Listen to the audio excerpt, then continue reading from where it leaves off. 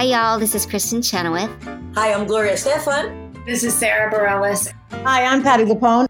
This is Lin-Manuel Miranda. You're listening to the Broadway Podcast Network.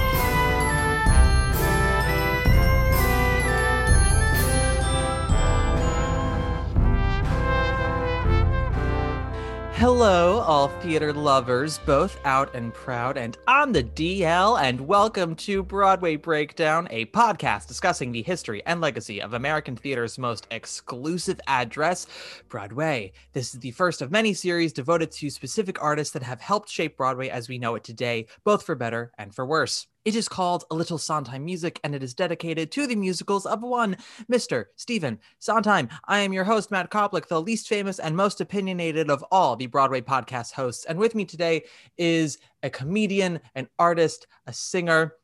You might have seen them on At Home with Amy Sedaris or on High Maintenance, or you might have seen them on the New York stage in the musical that we're discussing today. It is Erin Markey. Hello, Erin.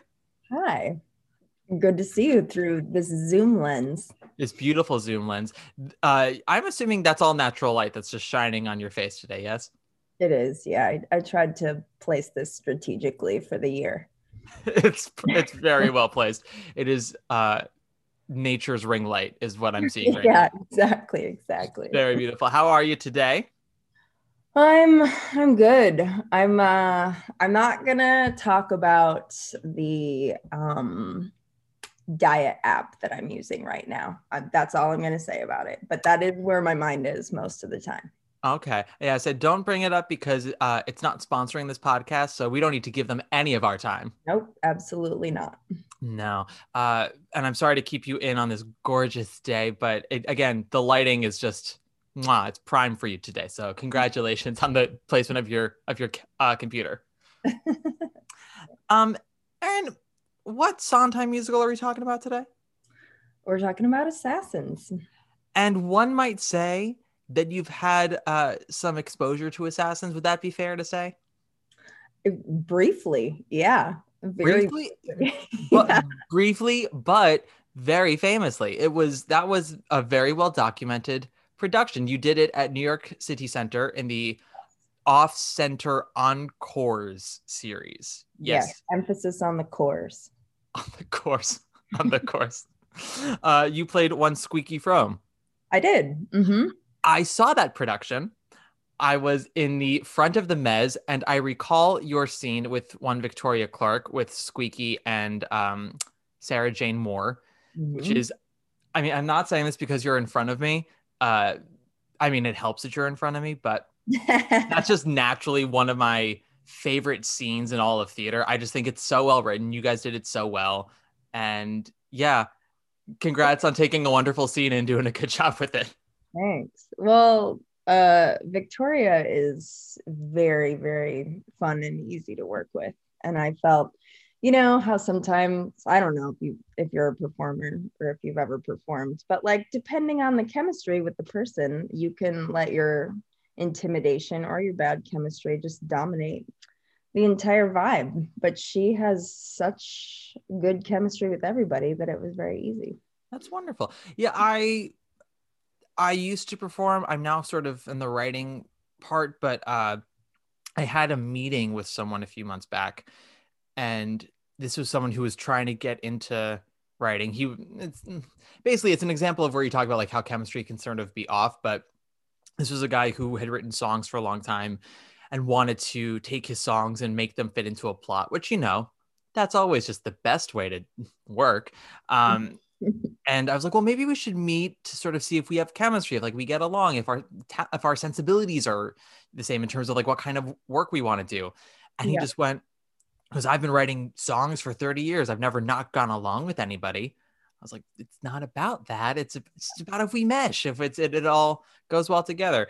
But he didn't really get that. So that's just an example of where how someone can be talented and yet still doesn't always blend well. So I'm glad that it blended well with Vicky. Yeah, Vicky is that guy. Yes, she's that guy. I call her Vicky like I know her. I don't know her, but everyone's my friend. As you said, I walk out of the house every day and I'm performing. I'm just always on, and it's exhausting. But what can I do? The world is my audience. Performance studies MFA. You don't need one. You already know what's going on. Exactly. Was your performance in Assassins? Was that your first time being exposed to the show? Yeah, it actually was.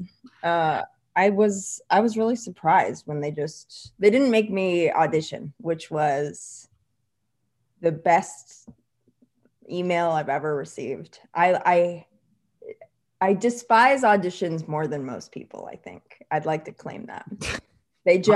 I feel like the power dynamic of auditions just already puts me in a position where I'm set up to fail. But an offer in all capital letters in the subject heading, I mean, you're asking somebody to do their best work. Absolutely. And that's just the most glamorous thing I've ever heard. Just email offer in all caps. I was like, should I just be offer only from now on after this? But that's not how it works. No, but that's how I sort of, again, I walk out and I perform every day.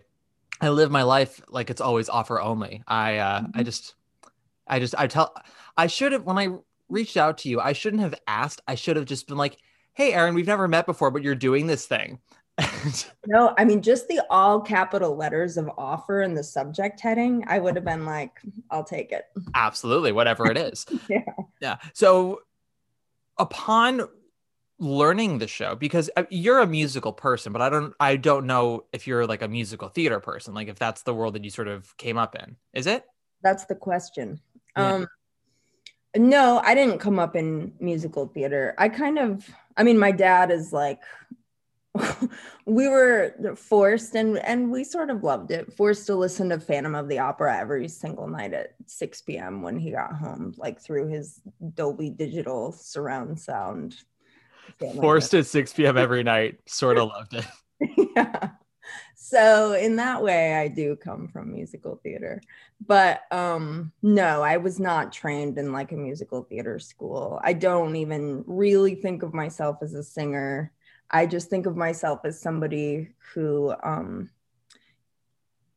uses their voice because they love to, and it gets incorporated into the work.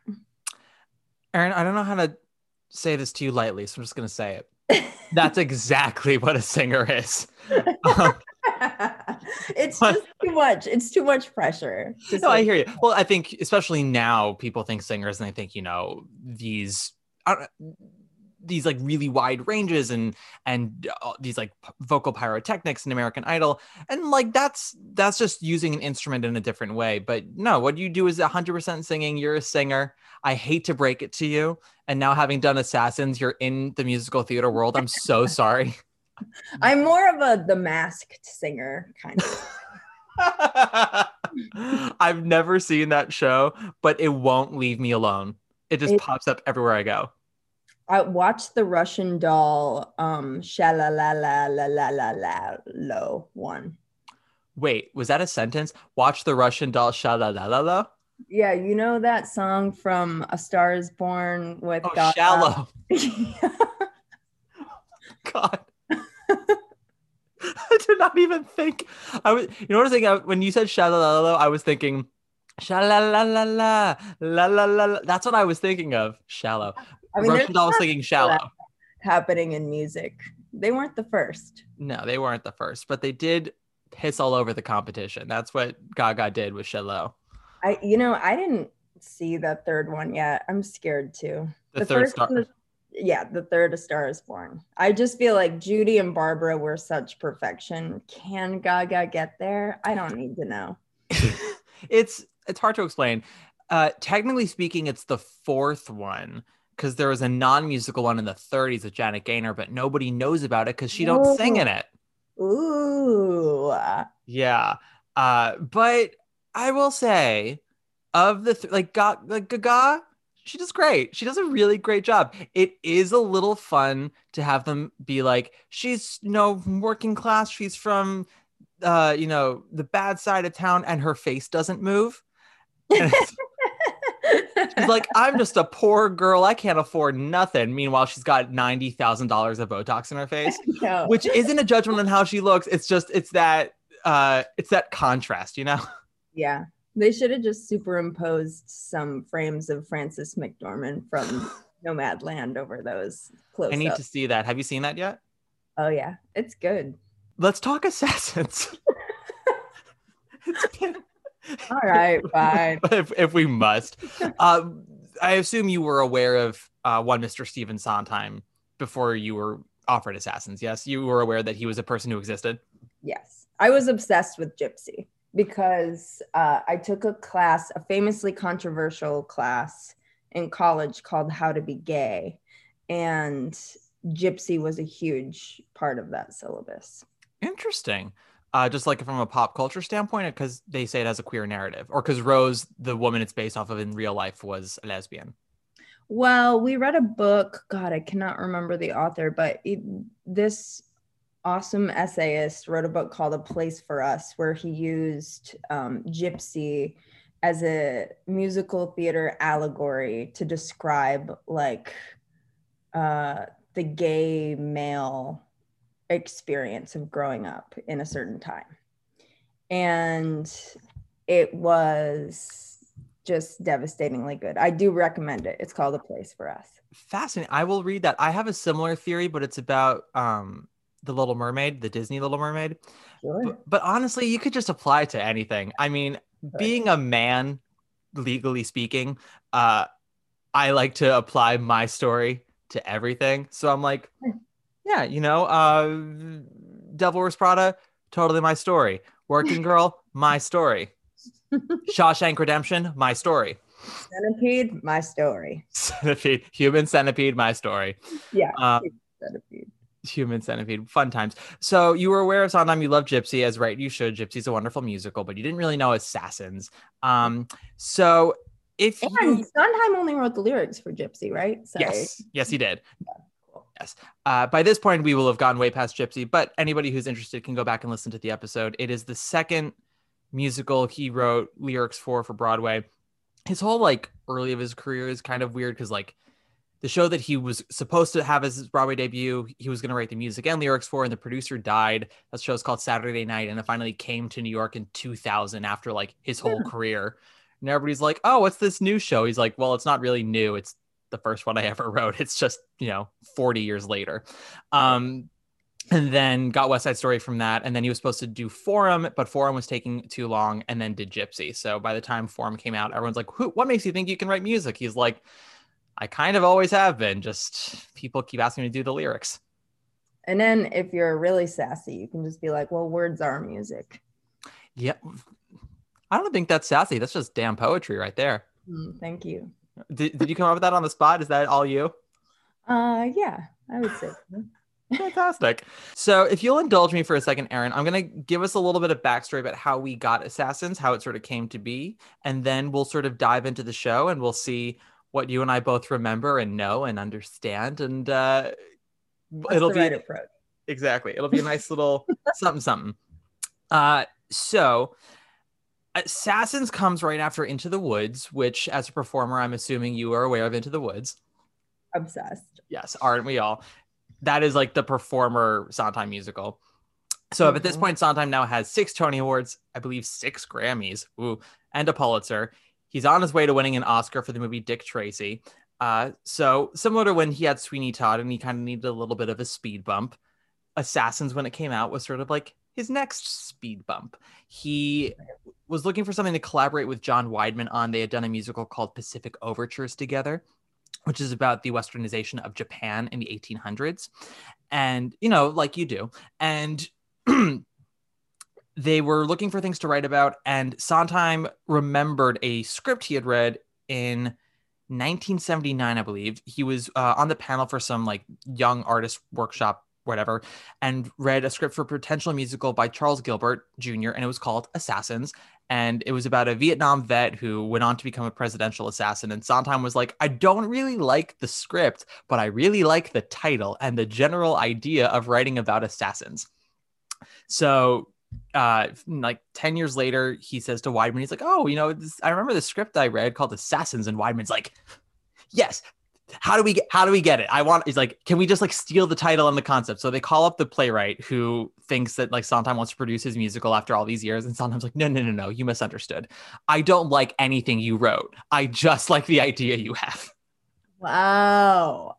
I'm sure he was nicer than that, but can you imagine, imagine that email you got, Aaron, with offer only in caps and all caps, and like, we don't want you or anything you do, but we're offering you the chance to just stand over to the side while we do something. That's kind of a good offer still.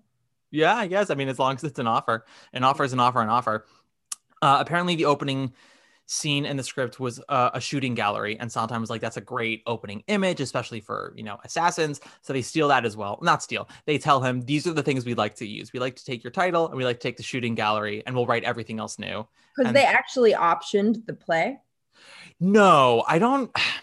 Legally speaking, I don't know exactly what happened. I think it's just that the play didn't have any kind of representation. It was just the script that was written, and Sondheim and Weidman wanted the title and they wanted the opening image, and so that way they could avoid being sued, they reached out to the playwright and they were like, we don't want to do your play, we just like your title and we like your opening image.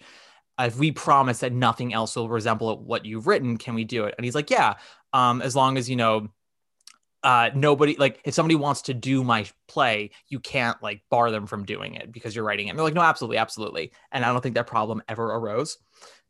Right. So yeah, I mean, Charles Gilbert Jr. who. So they go about writing the show, and they do a production at Playwrights Horizons in 1991, I believe. Mm-hmm. Yes. Opens in January of 91. The whole concept of the show, of it being sort of like a vaudeville review, came about because they were like, originally it was going to be a history of assassins, and it was going to be like the world of assassins. And they're like, well, sadly, that's too long of a show because we've had so many of them over the years. And they go, okay, how about just in, the last like century or 2 centuries? And then they go, even that's too much. They go, okay, we'll just make it America. And they go, wow, even that's too much. We'll just make it presidential assassins. And that's sort of how they're able to narrow it down.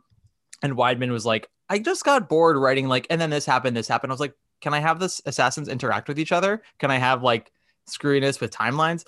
And they went for it. And from what I understand, Weidman basically wrote the script as it is today. Sondheim read it and he's like, great, I'll find the songs I want to use. And he like doesn't change anything. It opens at Playwrights Horizons with Victor Garber and Annie Golden and Terrence Mann and Deborah Monk and my personal favorite, Eddie Corbich. And it was going to be a big Broadway transfer, but all the reviews were like, no. Yeah, it came out right in the middle of the Persian Gulf War, and everyone was sort of like, not the time, guys, not the time. Right. Yeah, and we'll go into how that all unfolds after we talk about the show when we get into the legacy of Assassins. So that was actually probably the shortest history I've ever given on a show in this series. I feel honored. You're very welcome. Well, like, unlike say Follies, which took 10 almost 10 years to get to Broadway, Sweeney Todd took a few years, Merrily had a very troubled preview process. This was all like pretty smooth. They had the idea, they started writing it, they put it up a year later. Not a ton of people liked it, but they were like, well, we do. It is Sondheim. It has to go to Broadway. It has to go to Broadway if it's Sondheim. But alas, it does not. This is like the first time a Sondheim show that like had all this press did not end up on Broadway, which is fine. It does come to Broadway later. We'll discuss it. But yeah, like really the true like story, I guess you could say, comes after the fact. The like getting it produced was not the ticket. That was not the story. The real story is like what happens after. But we'll get to that once we talk about the show. So the show. How would you describe what the show's about, Erin? Oh gosh, I'm sorry. I should put this on silent. Oh my God. Very rude. I'm gonna eat my lunch now because I thought that we were holding some decorum during this interview, and now that I know that's out the window. Do your worst. Ah, I don't know. I mean, it's a show. It's a show about like the where and how in the gut the impulse to like choose to inflict violence on a huge government celebrity comes from. yeah, that is definitely it on a thematic level. For the basics out there, for all of you lovely basic babies, it is a dreamlike vaudeville chronicling all of the major presidential assassins in America, those that have been successful and those that have not, Right. starting with John Wilkes Booth and, ending with what's his face? Lee Harvey Oswald. Yeah. I was going to call him John Benjamin Hickey. I was like, that's not it at all. No. But we have others like Squeaky Fromme and Sarah Jane Moore. And it's weirdly very funny and very moving, but also kind of bizarre. And yeah, when you were working on the show, what was like your first thought when you were kind of looking over the material? How did it hit you? Well, it hit me in a very musical theater way. I'll say that.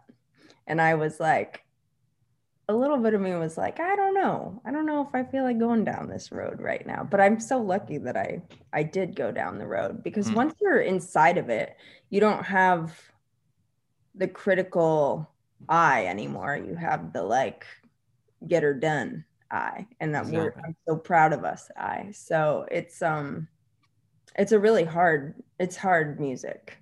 Yeah. So it was difficult to learn together as an ensemble. A couple of the like more ensemble-y songs in the beginning and the end. I can't even remember. Another national anthem. I was gonna say another national anthem is probably the hardest song in that show to learn as an ensemble. Right. Everybody's Got the Right is pretty yeah, that one's pretty easy. Yeah. And I mean, I also just really love the song. Like it starts off so like weirdly sinister, and it's very, the what's his name? The Executioner, is that his name? No. No, there's the Balladeer and the It's the Balladeer and somebody. Proprietor, yes. I'm trying to say Executioner. The Proprietor. When he begins the song with the hey, da da da da da, come on and kill the president. It's very devils inviting you to hell kind of thing. It's very seductive, very odd and dissonant. And then it goes into the like jaunty little musical theater tune. And that's when I kind of sit there and I tap my toes. I'm like, I'm tapping my toes for a bunch of people who are about to shoot people. That's turning the tables on me.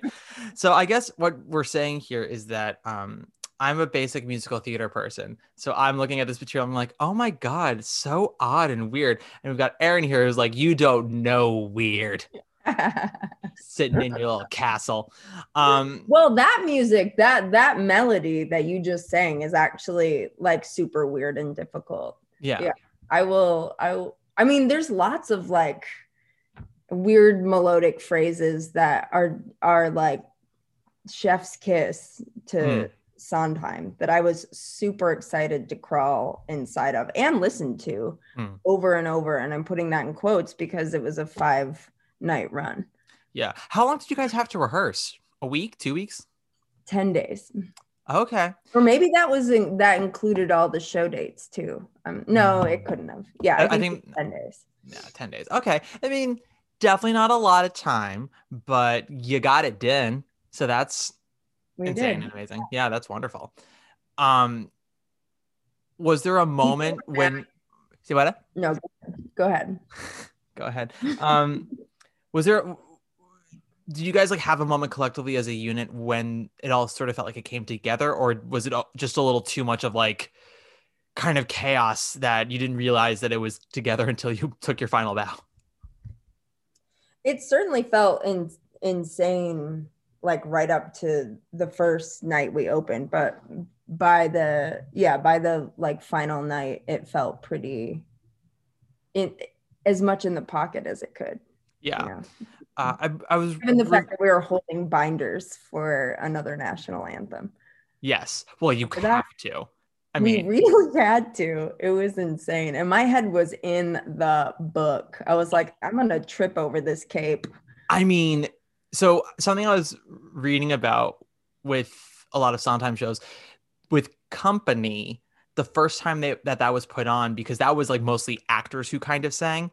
Yeah. And didn't have any really musical training in that show. You know, the opening of Company is essentially like a more Broadway-y version of National Anthem where everyone's singing various different things. Right. And it took them a full day just to learn the first 2 pages. So yeah, that's them. So of course you guys if you guys have 10 days to do the whole show, get it up and running, like, yeah, you're going to get binders for another National Anthem. That's just, you know, being aware that your actors are human beings. It's the other national anthem saying, if you want to hear, it says bullshit, it says never, it says sorry, loud and clear, it says listen to the tune that keeps sounding in the distance on the outside coming through the crowd. To the hearts that go on pounding, to the sound getting louder every year. Listen to the sound. Take a look around. What would you say is your favorite song with Assassins? Would it be the one that you sang? Are you that kind of person? I mean, that's the one I'm most intimate with, obviously. So sure, it's like in my body. I mean, I was just re-listening to that song, I don't know, like 20 minutes before we started talking. And I got like the same little chills. I was listening to Annie Golden's version and I got the same chills that I had on stage because I just remember like the terror and the triumph of doing that to like a house of 3,000 people and like knowing that everyone in that house knew the words. Yeah, and like how far you had to fall if you fucked it up. Yeah, Go ahead. No, you said and. I'll frame it negatively. I was about to add a positive, but you don't have to. You don't have to add. No, you don't have to end on a positive every time. Looking back, knowing now what I know about you and your journey with this show, it was kind of, it's amazing and it's great that you succeeded, but it is sort of mean to like put you out on a stage with so little time to prepare on a show where everyone in that audience knows the show probably better than you did and will judge based off of like, well, let's see if they know all the words. Let's see how well they hit the notes. And then to do it and triumph in it, it's sort of like, you know, you walk off stage and you go, I pissed all over that. Well, I wasn't the only downtown weirdo in that cast. Like, who else was the downtown weirdo in that cast? Danny Wolohan at the time. Now he's done he was just in West Side Story, and then before that he did To Kill a Mockingbird. So right? Assassins corrupted him then, made him become a Broadway kid. I think so. And then Ethan Lipton, who played the proprietor. Now I'm trying to remember, because again, basic bitch that I am, I'm like Victoria Clark, Stephen Pasquale, Alex Brightman, Stephen Boyer. Like, what are you talking about? Those are all Broadway people. But now I'm like, oh, I guess there are other people that I completely forgot about. Ethan Lipton, proprietor, John Ellison Conley, that's a Broadway man. Shuler Hensley, Broadway man. Sure. Danny Wolohan, Samuel Bick. Okay, yeah, no, that would do it. Yeah, that would do Santa. it. You're absolutely right. Although, so did you go to see him in To Kill a Mockingbird? And did you say afterwards you sold out, man? No, but I saw him on Instagram all the way through. And did you troll him all the way? Does an audition for the tour of To Kill a Mockingbird count as seeing Danny in the Broadway version? Sure. I mean, I didn't see him in either version, but I did see it. And then I did think about reading the book Tequila Mockingbird, but oh yeah, that's smart. So I guess what I wanted to ask you with so your favorite song is the one you sang, Unworthy of Your Love. I don't know if it's my favorite. It's just the most memorable. And because we're 4 years out, sure, it's my favorite. Sure. What? So let's give some context to Unworthy of Your Love. It is the song that Squeaky Fromme sings. With John Hinckley. And you're singing to someone named Charles Manson. He's pretty known. Currently famous from Once Upon a Time in Hollywood. For those of you who don't want to crack open a history book. But he is singing to Jodie Foster. So one could say it's this beautiful love song with creepy targets. Which, I mean, awesomely, like, I wish that I had been singing to Jodie Foster. So it was because it was a duet, it was a cool way to triangulate the desire. Because Charles Manson doesn't really do it for me, but I had to figure it out. Yeah, as a performer, you're like, I have to get into this character. I got to figure out how to make it work for me. So, yeah, have Jodie Foster on that stage. You could just sing to her. I am unworthy of your love, Jodie darling. Let me prove worthy of your love. I'll find a way to earn your love. Wait and see. Then you will turn your love to me. I think what also helps is, and this is me getting all analytical, but the Jodie that John is singing to and the Charlie that Squeaky is singing to don't really exist. They're the people that they put up in their own mind. So it's not like you have to base your attitude of the song in this like grounded reality. They're both sort of in this fantasy space. So imagining someone else instead of Charles Manson.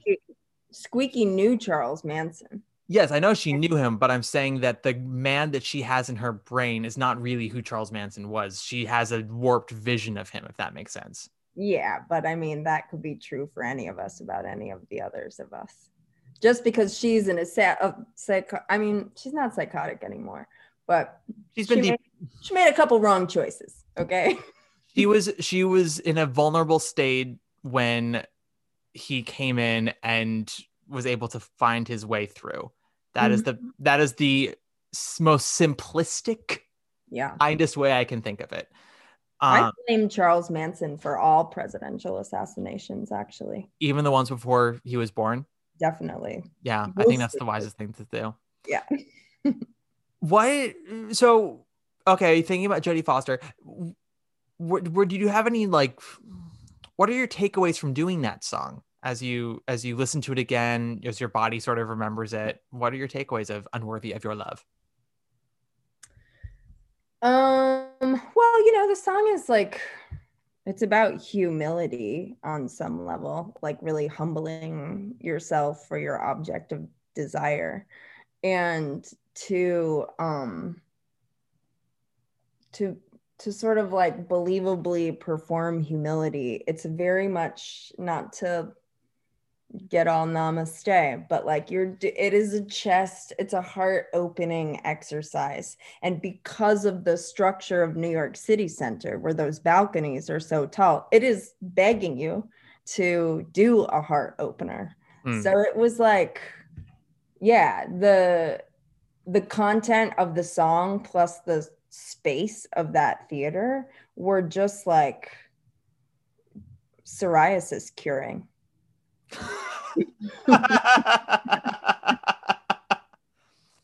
I'm gonna take what you just said and just apply that purely to Unworthy of Your Love. Yeah. Aaron Markey says, Unworthy of Your Love, psoriasis curing. Yeah, I don't know how to be humble. I don't even know where to start. So I don't think I could ever sing that song. I would get into it. I'm like, start by singing that song. You should start by singing that song.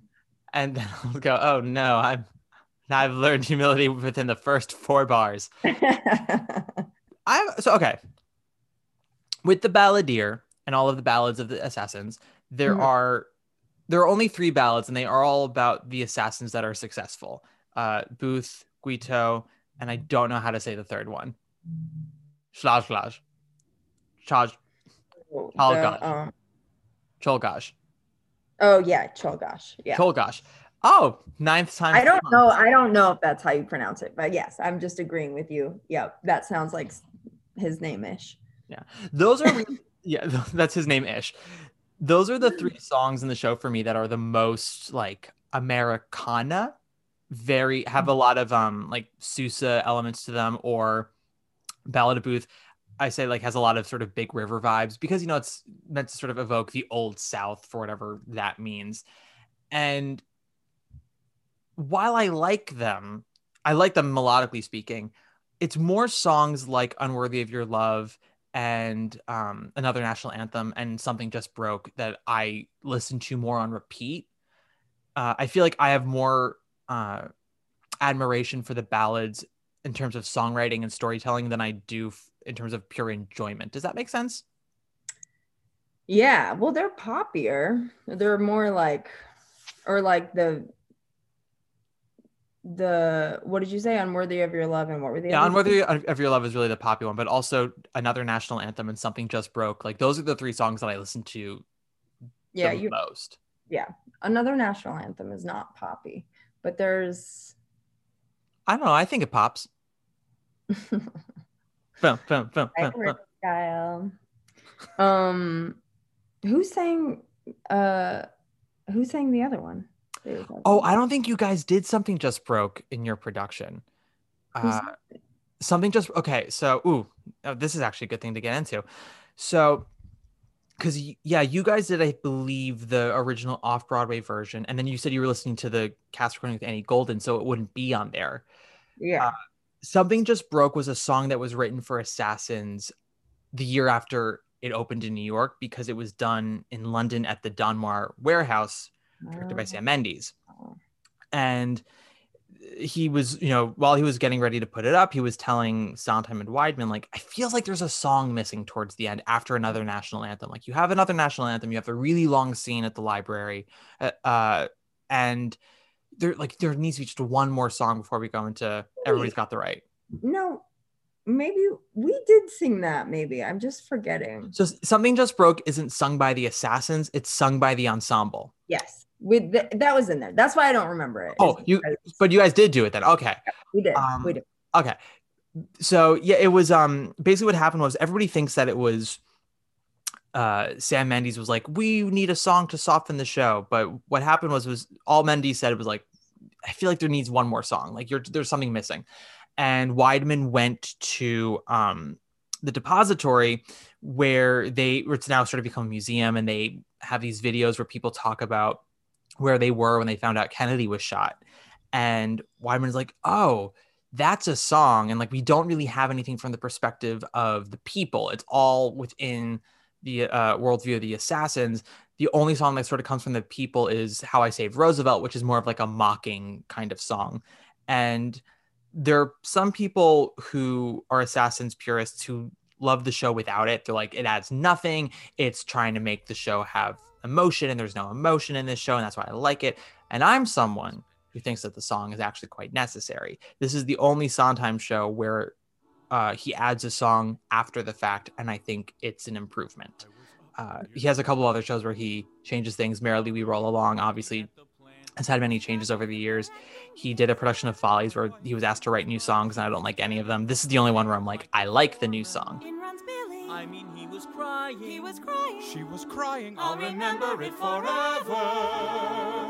And I thought, the president's been shot.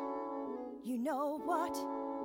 There are presidents who aren't worth a lot. I kept thinking, there's the kind that gets elected then forgot. Mr. Garfield, Mr. Lincoln, he's a hack. Bill McKinley, he's a giant. He's a joke. Still, something just broke. I don't know. I feel like it just adds a gravitas to the show that it doesn't normally have, because the show is so conceptual up until that point. And that's the song that reminds you like what these people have done with their lives, and the actions that they've taken has consequences on millions. And there's this sort of emotional potency that I feel like without it, the show lacks. So I like that it's there. But don't you think that like the Assassins profiles are in counterpoint to, like, we already know that everybody was affected by the assassinations of these presidents because we are that song. Like, that's what the audience is. Yeah, but I think it's easy to forget because we are so wrapped up in the rest of the show. So maybe that's also why I find it effective, because it is the one song where I'm like, that's us. Like, that's where we get to be heard for a second. And it's only for the 3 minutes of that song, and it's only until the very, very end. They really like hold off on it until the very end, which I think is very clever of them. Yeah, I don't know. It's one of those things where it's just like, it's very emotionally compelling to me, and I'm sure you could argue against it and for it, but I just know that the reaction that I get whenever I listen to it is one where I'm like, this fits, and this has felt like a necessary moment for me to just sort of sit in this before we finish out the show. I don't think that the show is trying to be sappy with it, because if it were, it would close out with that and not with a reprise of Everybody's Got the Right. Yeah. I don't know. I don't identify with any of those normies. I identify more with the Assassins. Well, I think what I can identify with the Assassins is something that's a theme in a lot of Sondheim shows. Speaking of Gypsy, Assassins kind of takes the same theme, which is that, you know, everybody just sort of wants to be noticed. Everybody wants to have their voice heard. And, you know, to bring it back to that last song, something's going to break if some people get ignored or downtrodden for too long. We all have a tipping point, and it's about sort of finding the connecting tissue with all those people and trying to find a way to connect it to us. And I don't know, I think Something Just Broke is just a nice sort of moment for the audience to breathe and totally. Yeah, and reflect on all of it. Have a cigarette. Totally. I'm actually just being a like contrarian. No, I love it. Without really remembering like the heart and soul of the song. To be fair, you were off stage and were probably just like, okay, what are the lyrics for the next song? We learned this 2 days ago. Exactly. It was your moment. That was your moment to breathe. Mm-hmm. I do like how I'm like, yeah, it's a good moment for the audience to breathe. And you're like, yeah, it's a good moment for them to leave the theater and have a cigarette. Well, I meant that like breathing is smoking a cigarette. Yeah. Yeah, no, it's a decompression. I don't know. I like it. And if I had clearer thoughts, if I wasn't like just coming off of work right now, I think I would have had like a nice written statement for you where I could. I'm so curious about what your job is. It's nothing special. I work at a private equity firm where my job is essentially to like make sure that everybody has everything they need. And luckily I only have to be there for like a couple of hours a day. I'm only there till 2. But it's like, you know, I get to sit and I can write for a while. And then after an hour, someone's like, can you measure the wall in my office to see if I can put a painting up there? Can you see if the coffee machine's running? Can you do it? I think you can. I think you can. Like, or maybe you just don't come into work today because we're in the middle of a pandemic. Thank you so much. Like my job requires me to go in there, and everyone else, I'm like, you can do your job from home. We've learned this. So maybe just work from home. But I guess they want to put on pants, which I do not share those feelings. And like get away from their children, I'm sure. That I fully understand. Mm-hmm. The putting on pants in public thing, I can't relate to. I have to put on pants to be in public, but right. Getting away from children, totally understand. I know. I feel like I've spent my entire life not having children to get away from children. Sounds to me, Erin, that you live. I was fertile as an infant. You what? I was fertile as an infant. But you have chosen the best life. I have. No, I do know that every day. Sure, babies are cute. I love holding them, but I don't want to hold them for 2 years and then watch them turn into jerks. Yeah. It's the equivalent to me of visiting Disney World and living at Disney World. Like, yeah. Or like working at Disney World, you know, like I want to go to Disney World for a week as a visitor. I don't want to work there and see how the sausage gets made. Exactly. I'll be a great gunkle. I'll be a great godfather. I'll buy the Halloween costumes. Exactly. You know, I'm the Auntie Mame who comes in and I'm like, here's your Halloween costume, kid. Now take a shot of bourbon with me. Ho ho. See you after you get back from boarding school. I'll see you in 15 years when you're back from boarding school. Let me know if any of your friends when you're 18 are hot. Was it that quote from Sex and City? Oh, when Samantha on Sex and the City won't interact with Brady, Miranda's child, and she's like, how about this? When he's 19, I'll take him out for drinks and flirt with his friends. And I'm like, that is the best way to be a friend. Yeah, it really is.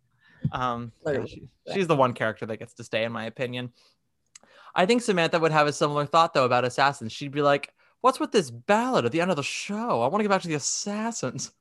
I don't know. That Guiteau seemed pretty hot to me. Let's get to his ballad again. Oh, honey, assassinate me in the bedroom. That's my Kim Cattrall, everybody.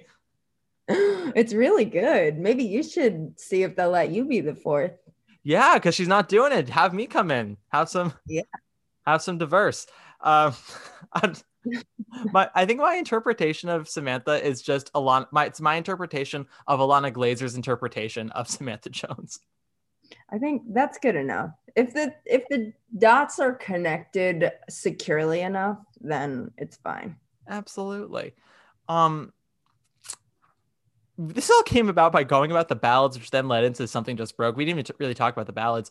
Did you get a chance to like listen to those songs, The Ballad of Booth and Guiteau, when you were learning the show, or was it like as soon as they were working on something else, you're like, great, I'm going into the other room to work on my stuff? Oh, we weren't called unless it was like, I'm not in any of those other scenes, just like the ones that I'm in. So yeah, I only really saw them when we started putting the show together on stage. Okay, so you got to watch, which was a pleasure. I thought everybody was killing their song, and the good thing about this show is that like everybody gets one song, so you can really, really kill it. Mm-hmm. So when you were watching these songs, and it was more sort of like this is an interesting little ditty, and this person that I'm starting to get to know while rehearsing this thing is really killing it. Yep. Very much from a performer perspective, not from the themes of this song are really getting into my brainiac here.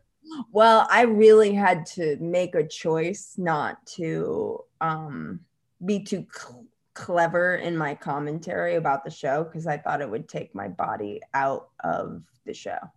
Got it. Just as a strategy of making it work. Sure. Well, so then what was your do you remember anything about sort of your approach to Squeaky? And especially, actually, no, what I really want to get into is the scene with Sarah Jane Moore, with one Vicky Clark.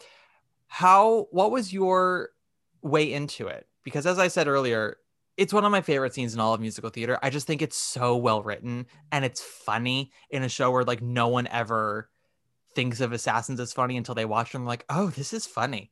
So I don't know. Yeah, just talk to me. Tell me all.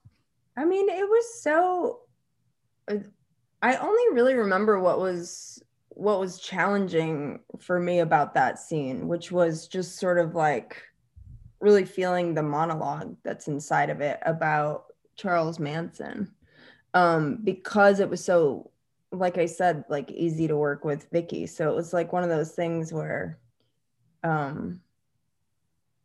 it's not like the scene is not incredibly memorable. It just pinged and snapped. Well, fuck my drag then, because I think it's incredibly memorable. Aaron just puked all over my thinking. No, well, so what I mean, I don't mean that it's not memorable in a bad way. I mean that it, like, I have the gross kind of personality where if there's ease, then I can let it go. And if there's difficulty, then I'll just hold on to it for the rest of my life. And not to bring this up again, but it becomes psoriasis. Got it. Well, so how about this?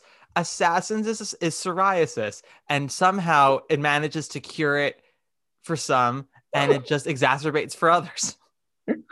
Yeah, it cured mine. Yeah. Get the Assassins tip. I totally enjoy Assassins, which is probably why I've never had psoriasis. Just silky skin forever. I don't think it's a coincidence, since once I got into Assassins around 15, that's when my acne cleared up. That's when my body got snatched. I was like, look at me. Everybody's got the right to some sunshine. the sun, but maybe one of his beams. One of his beams. Rich man, poor man, black or white, pick your apple, take a bite. Everybody just hold tight to your dream. I guess the place that I was coming from was that, like, of all the assassins, those were the two women. And I really wanted to make sure that I was as nuanced and present as possible in every beat, because it is my agenda in life to make sure that everybody knows that every relationship between any kind of person is very complicated and full, which is not what the media would present to you historically.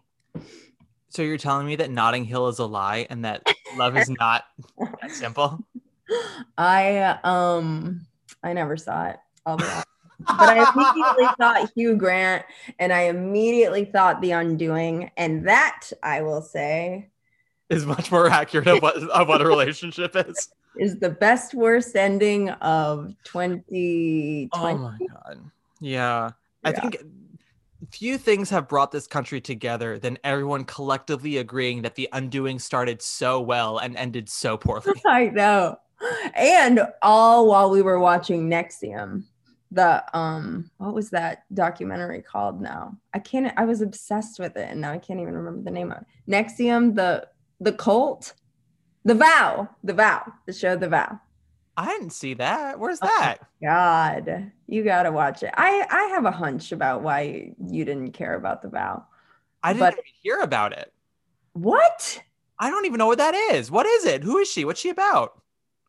The Vow is a series about Keith Raniere, who may as well be an assassin, who is like a although it's a different horse, who's a cult leader of a cult called NXIVM, spelled not the way it sounds. And I don't know, he like groomed women to like be in his cult so he could like eat them out, and I can't even remember now. I guess what I'm learning is I have Alzheimer's. I guess so. Wait, was this the cult that actress from Smallville was in? Yeah. Yes. Okay. Yeah. I knew about the cult. I didn't know that they made a documentary. Okay. I have to find this then. They've made 2 now, and there's going to be a second season to one of them. So we're getting so off topic, but I don't fucking care. When you said it's not spelled the way it sounds, there's a movie that back when I was an actor auditioning, there was a movie called Band Slam that I had auditioned for, and it's about this like, you know, nerdy kid who moves from one suburb to another suburb, somewhere from one suburb, I think, then to Jersey with his mom, single mom, Lisa Kudrow.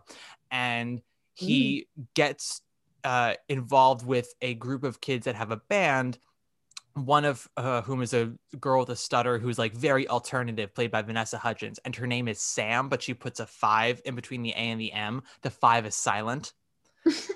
And just very like, not trying to like shit on this movie because I didn't see the finished product, so I don't know how it turned out, but I just remember reading the script and being like, this seems like The Fault in Our Stars' version of the like Pixie Dream Girl if she were goth. And it's just so... But they're super self-serious about the 5 and stuff. I mean, I don't think they're saying everyone's going like, oh my God, that's the most amazing thing ever. I think it's supposed to be weird, but it's very Jughead. I'm a weirdo. I don't fit in. Weird thing. And it's like, I think that they thought it was cooler than it was. I don't think they thought it was, you know, mind blowing, but the girl Vanessa Hudgens does like, it becomes a trend at the end of the movie, and other girls in the school are like, I'm putting a 5 in my name. It's silent. Oh, like, if I saw the name Sam with a 5 in the middle, I would pronounce it Shazam. Shazam. To be fair, when you're in high school, we all do things that we think are super cool that are not that are not it. I thought I had an extra lock for my locker and I would put it through my belt loop, and I thought that was a fashion statement. It wasn't. I just had a lock on me. It was my own little chastity belt. Don't forget the combo. I think I always had it on me because I was like, I don't want this lock on me forever. So I was like always mentally thinking about it. And after a month, I was like, I'm done with the lock. It's too much work. There are no accidents. There are no accidents. Much like Assassins, simply just no accidents. But I guess the reason why I don't know. The reason why I brought up all the stuff with Squeaky and Sarah Jane, in addition to the fact that I just think that the scenes are well done, they are really the only scenes in the show. I should say Squeaky's the one who has scenes with other people, and they're like scenes of people. You know what I mean? They're not these sort of abstract images.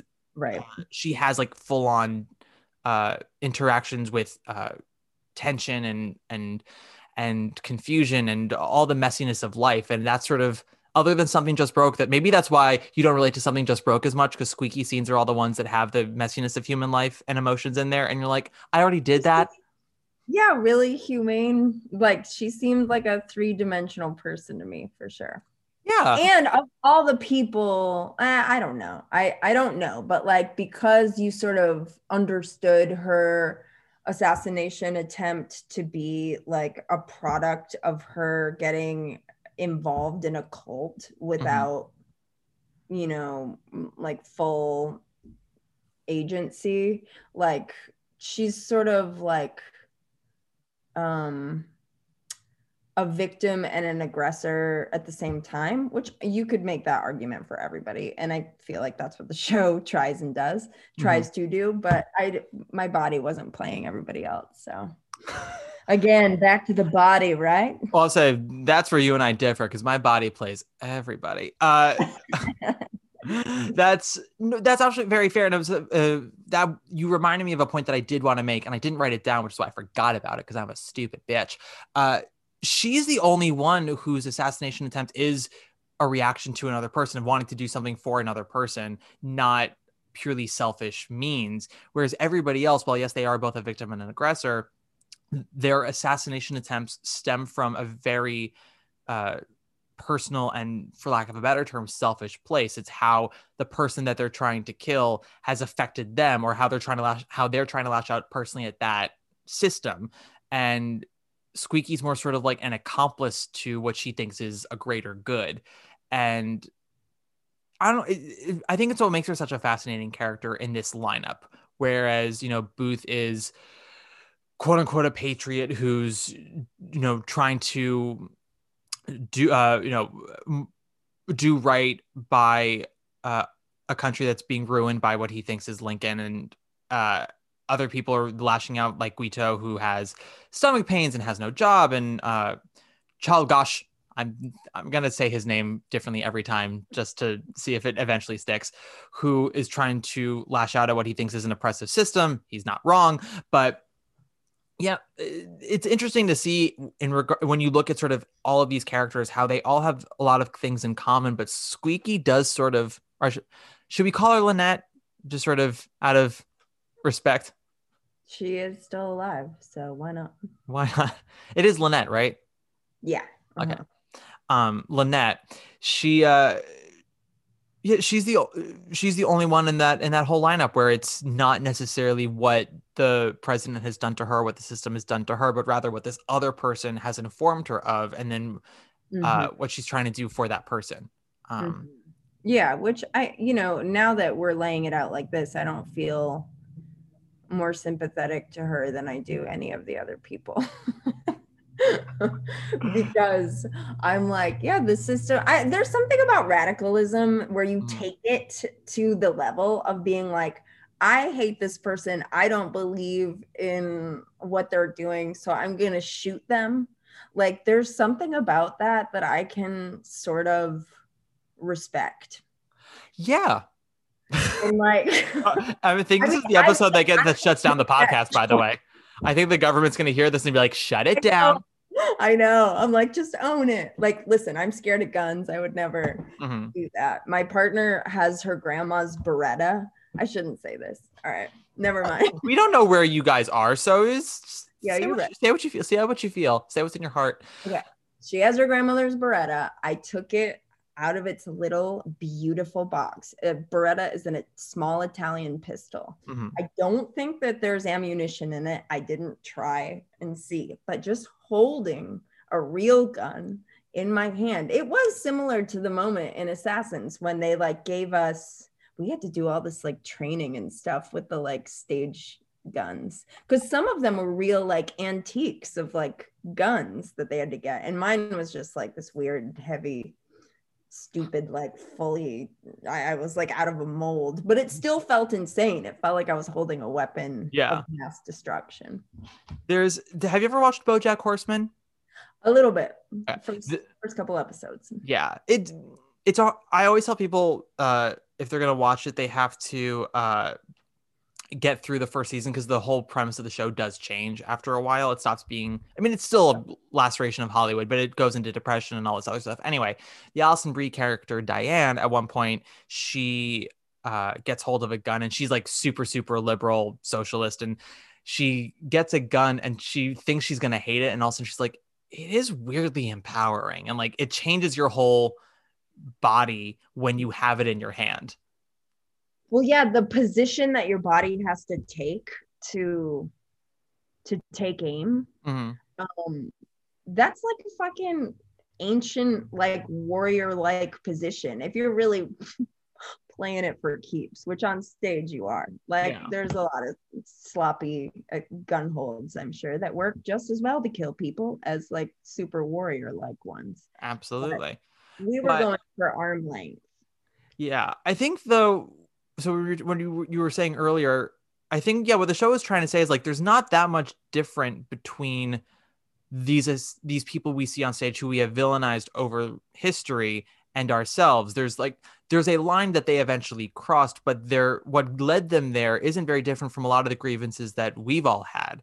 Yeah, and that the presidents have had. That's another form of radicalism, deciding that you're going to be president of the United States of America. Mm-hmm. That is insane. Who even wants that job? It's the most glamorous, awful job in the world. Yeah. It's so glamorous, and it's the worst job you could possibly have. Like, you have to remove yourself entirely from like being an ethics queen.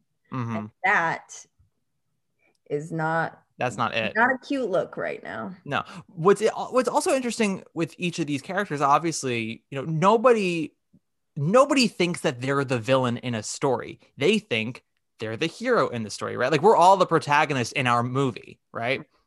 Which is why social media has been the worst thing to ever happen to humanity, because with this platform, everyone goes, oh, like, there's literally an audience out there now for the movie of my life. Everything I do now can truly be importante, which, not to drag people in my life, but as we're recording this, it's sort of like the anniversary of when like Broadway shut down, and which is a sad ordeal. But the things that I've seen on social media today from people who I know, like, these are human beings who I've chosen to be my friends, with these like posed photos in front of theaters in Times Square, in front of a poster, with like these long 9-paragraph captions about sort of the feelings they're having. And as somebody who literally just has a podcast to be like, look at me, look at me, look at me, for me, it's just more, it's not a judgment. It's just game recognized game. Like, it's fine to, have that kind of selfish, I want to be noticed, I want everyone to know what I have to say in this moment, but like, just be a little more transparent about it. And that's sort of the thing with Assassins that I feel like, where the show makes it clear that they are not endorsing these characters, because the show is making clear, like, these people think that they're the heroes of their stories, and it's our job to sort of understand that, while also then seeing why they're also wrong. Does that make sense? Did I make an actual coherent point? I don't think I did. No, I think you did. And that made me think of like, maybe that's the difference between Squeaky and some of the other characters, is that like, I don't think she thinks that what she did was like heroic, actually. I think she just was like doing it. Yeah, maybe she thought it was heroic in the sense of, again, the idea of a greater good. But again, whereas everyone is like, I matter, I need to be heard, at least in regards to how she's portrayed in the show. Her view is, Charlie needs to be heard. Charlie's important. Right. And which is a way to triangulate that narrative, to project a dominating dude's agenda onto your own body by being adjacent to it. Yes. Yeah. I also should say I've heard triangulate 3 times my entire life, and 2 of those times were today during this episode. Anne Carson book, my friend. Read Anne Carson. Anne Carson. It's on my wish list. Yeah, I don't know. I feel like we were able to kind of cover the show pretty decently. Any other things that kind of stick out to you that while you were re-listening to it, while listening to the songs? Well, I wanted to talk about the psoriasis song in Act 2. That's what Something Just Broke replaced. That's not in the show anymore. The psoriasis song, absolutely. I did have a question for you, and I've forgotten it, so I feel pretty sad about that. Was it about the show itself, or was it about Broadway? Was it about social media? I have all the answers about social media. No, it was not about social media. Oh well. I won't remember it. That's a fact. Yeah, facts are facts, and that's a fact. So, yeah, I mean, there's not much else I really want to go into. It's a very short show. This is a 90-minute musical. It's the shortest in all of the Sondheim shows. And it's a show that in my brain, I always thought was weirder than it is. And it is a weird musical, but it's one of those things where it's when it's kind of, I don't know, when you lean into the theatricality of it, when you embrace the dark humor of it, it's not as odd as people think. It's definitely one of the most out there concepts for a musical, but when it's performed, I feel like it all kind of makes odd at all. It's not weird at all. Well, I think it's one of those things where you write down what the musical is in a sentence, and you're like, what? That's a musical? In the same way that you go, oh yeah, it's about the last week of Jesus Christ, and it's all set to rock music. It's yeah, that's exactly. Yeah, but then you see it, and you're like, oh, it all kind of fits. It just works. It slightly departs from the tropes and formulas that everybody is excited exist in musical theater, but it also obeys them as much, and that's why it's a fun show. But there's certainly a million other examples of that in musical theater that goes to Broadway. Can I name them? No, because I haven't seen enough shows. That one thing with the people and the stuff, that show. No, there are plenty of examples. We don't need to go through all of them. Let's get into a little bit of the legacy, the aftermath with Assassins, and talk about this for a little bit longer. When Assassins opened in 91, its reviews were kind of not great. It had some pretty good reviews. One critic said it's as horrifying as it is hilarious, which some people have said about my body. And another critic said nothing quite prepares you for the brilliant work, but the big review that did not, sort of killed the show's chances of transferring. And Sondheim says it wasn't the review. He says, oh, we just, timing wasn't right in finding a theater, but I don't believe him. Wait, who wrote the review? Frank Rich in the New York Times. Okay. Who was, the most powerful critic at the time. And he was a very big fan of Sondheim. He was the reason why Sunday in the Park with George ran for a year and a half, because he just kept on writing about it in the Times. And he's like, hey guys, maybe don't go see Cats for a 9th time and go see Sunday in the Park with George. Be better. Just be better. But he didn't like the show. He thought that there were a couple of really great songs, but the thing didn't really come together. It needs to he thought it needs to be a little sharper, a little more accurate. And to be fair to him, the original production of Playwrights Horizons really leaned into the fact that it was a review. Every song had a different set piece. It was, it didn't feel like it came together. And it wasn't until it was done a year later in London when Sam Mendes kind of had a more unifying vision for it, and they added Something Just Broke, and Frank Rich came back to see it. And asshole that he is, and I love him, he's my favorite critic, he was like, it's better. I still don't think it's perfect, but it's better. And that kind of gave them the go ahead of like, okay, so like this is the version of the show we'll be doing like regionally and wherever it gets done again.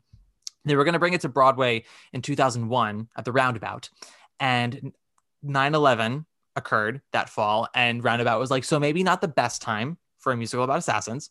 Very much. Yeah. So they pushed it back 2 years, and it opened in 2004 at Studio 54 with some amazing actors. It was right before Neil Patrick Harris became huge again with How I Met Your Mother. So at the time, everybody was like, oh yeah, Doogie, he's trying to be a Broadway dude.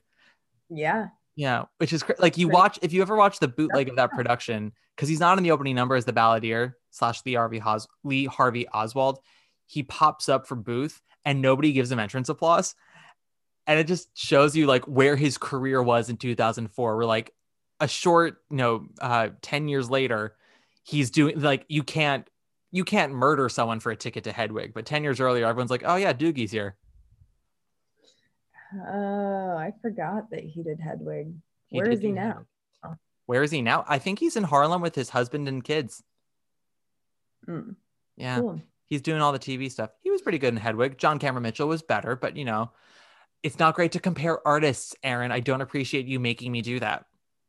I don't do it. No. It's but I could talk about Bernadette versus Patty all day in Gypsy. You talk about Bernadette versus Patty? Yeah. I mean, if you want, I have no problem with that.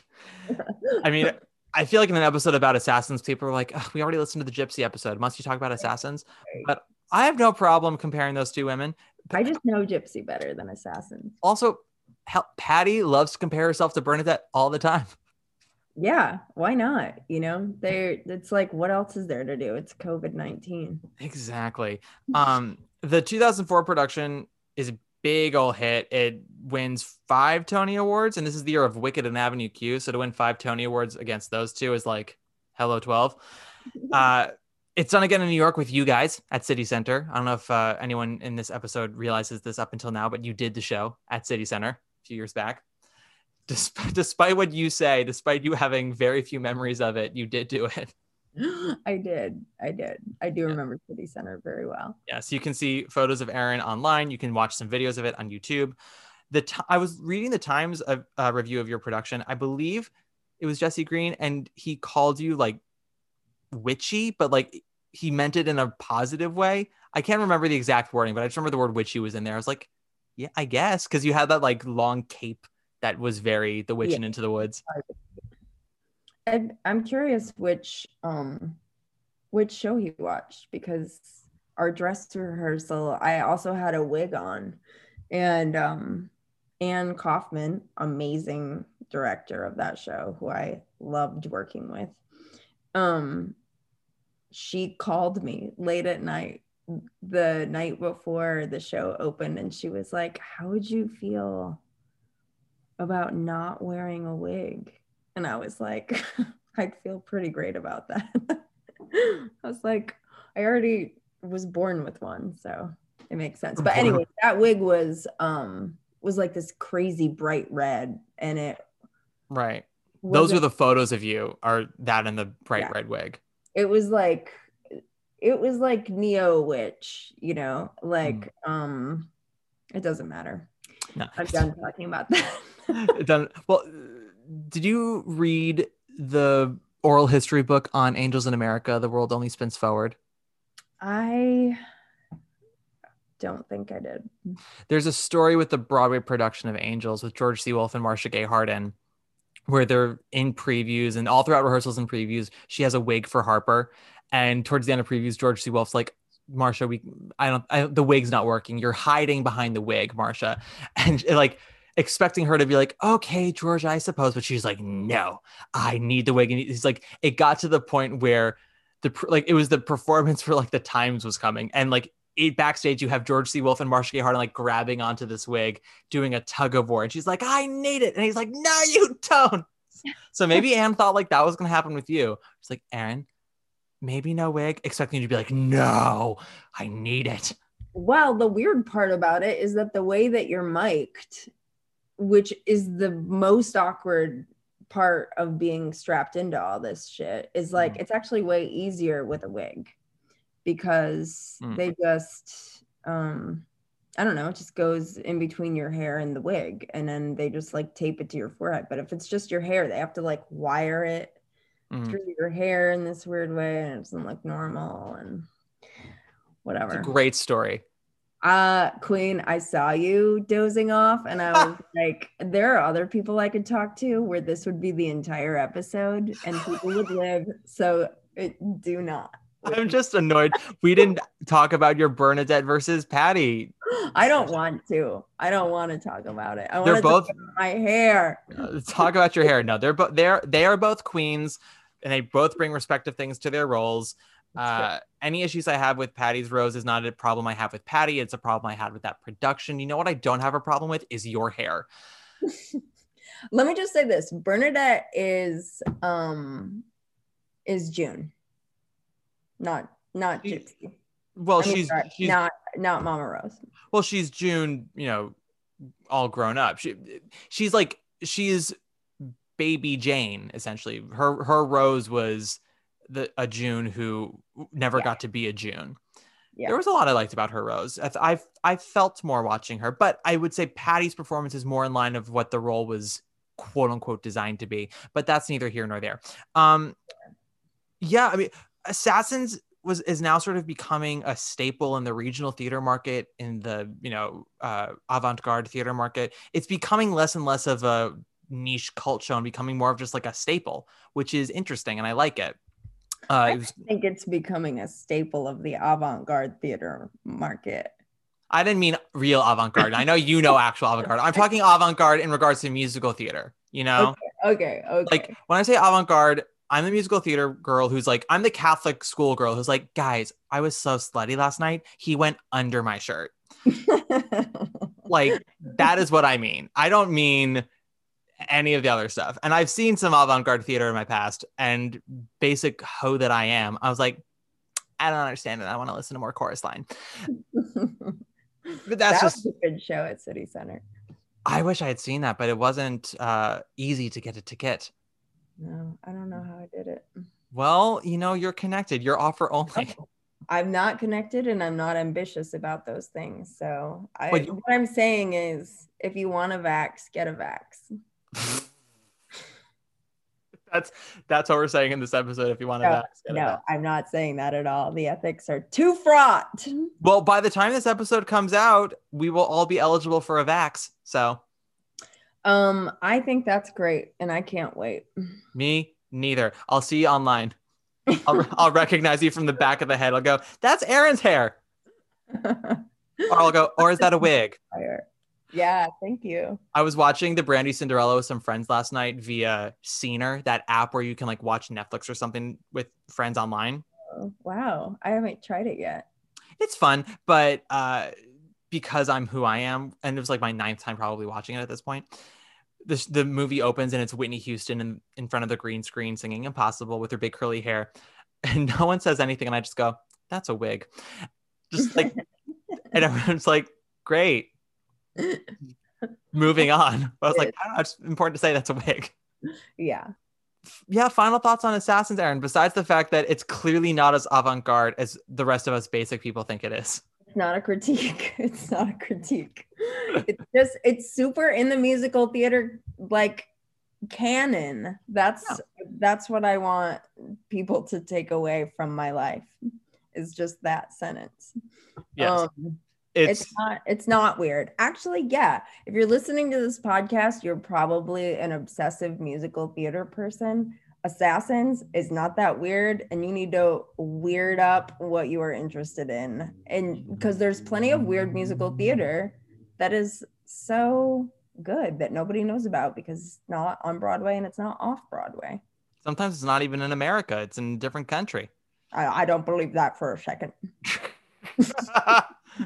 Get educated, people. No, this podcast, it is very musical theater-y. We talk about plays too. We try to talk about theater in general. This series is Sondheim because, it's just a very flashy name that gets people's attention, and people can say, oh, I love Sweeney. I love night music. Eventually, I'll be going into other things. But to cut the Sondheim basic is stuff, amazing. I cut the musical theater stuff with a lot of gross sex jokes that has kept a lot of mothers from letting their children listen to me talk about why their children need to get educated. They're like, listen, you've got a lot of great stuff to say about Sondheim, but you talk about butt stuff way too much. I haven't heard you talk about butt stuff even one time. Well, because I was staying focused. Instead, I was talking about your wig, and I was talking about Catholic schoolgirls going under the shirt. Yeah, all right. I'll take that. That's the Les part of you. Erin, this has been fantastic. Thank you so much for coming on and talking about assassins and dealing with my basickery. Thanks for dealing with my basickery as well about assassins. It's the only thing that's basic about you. Give it more justice. Yeah. No, I got to meet Sondheim a couple times. Any stories there? I was pretty well. My mom at the like whatever the equivalent of the rap party is, closing night party. My mom. Erin's from the film world mostly, if you can't tell. No, I was just said that to please myself, to hope for more money in the future. But my mom went up to Sondheim and was like, oh no, what? Sorry, I know we have to go. But my mom like bumped into Sondheim. That's what happened, with a big plate of food. My parents were like the first people at the party, just like loading up with free snacks and free drinks. Mm-hmm. Bumped into him, dumped a bunch of like pita bread on the floor and was like, oh my gosh, I'm sorry. I'm Squeaky's mom. And then he introduced himself as Stephen Sondheim. And honestly, she got more conversational time with him than I ever did because I was too reverent and frightened. I would love it if that story ended with Sondheim going to your mom and be like, oh yeah, and this and that, and then seeing you and going, should have worn the wig, and then walks away. Should have said no. Should have said no to Anne. Should have said no to Anne there. Keep on wearing that wig. Erin, where can people find you? I know we just like shat all over it, but where can people find you on social media should you want them to find you? I'm most active on Instagram, but COVID's made me a little more selective about my time on social media. But I'm most active on Instagram and then on Twitter too, at Erin Markey on Twitter and at Erin_Markey on Instagram. And if you have an offer for Erin, because Erin's famously offer only. I am. You have a website. I guess. Yeah, I do. I guess I do. Yes. You can find me on Instagram, y'all, at Matt Koplik, usual spelling. If you like the podcast, listen, I don't like being this needy bitch, but I'm going to be a needy bitch. Like it, review it, subscribe to it, recommend it to friends. The algorithm is real. The more 5-star ratings I get, the more it pops up in other people's searches. And I love being a boutique podcast, but I would totally settle for being a tri-state chain, you know? Yep. I think that's where it's at. Just I don't want a guy that owns a few McDonald's. Yeah, but just in Connecticut, New York, and New Jersey. I don't need to go coast to coast. That's a lot. I'm busy. There's enough bodies of water in Connecticut. Exactly. Enough bodies of water? Well, if you're bi-coastal, then you're not about the coast. I was just like, I was literally thinking of like bodies in water. And then I was thinking actual water. And then I was thinking, wait, how does this work? Coast to coast. Yes, there are enough ponds and lakes in Connecticut that I can say I'm coast to coast. Yeah. Okay, coast to coast. Coast to coast. So, Erin, we usually close out every episode with the nice Broadway diva. Lately with the Sondheim stuff, I've tried to keep it relevant to people who are in the show that we've discussed. And I know you're not a Broadway baby, but you mentioned her earlier. So I think we're going to close out with one Miss Annie Golden. How does that sound to you? That sounds great. You're going to play a song that she sings? It's going to come in post. So okay. I was like, wait, you're bringing her in the room right now? Annie, get over here, please. I keep her on. I have her on retainer. She sits in my bathroom every day until I want her to sing a little something from Assassins or Full Monty. Annie, come on in here, Gur. No, yeah, she'll play in post.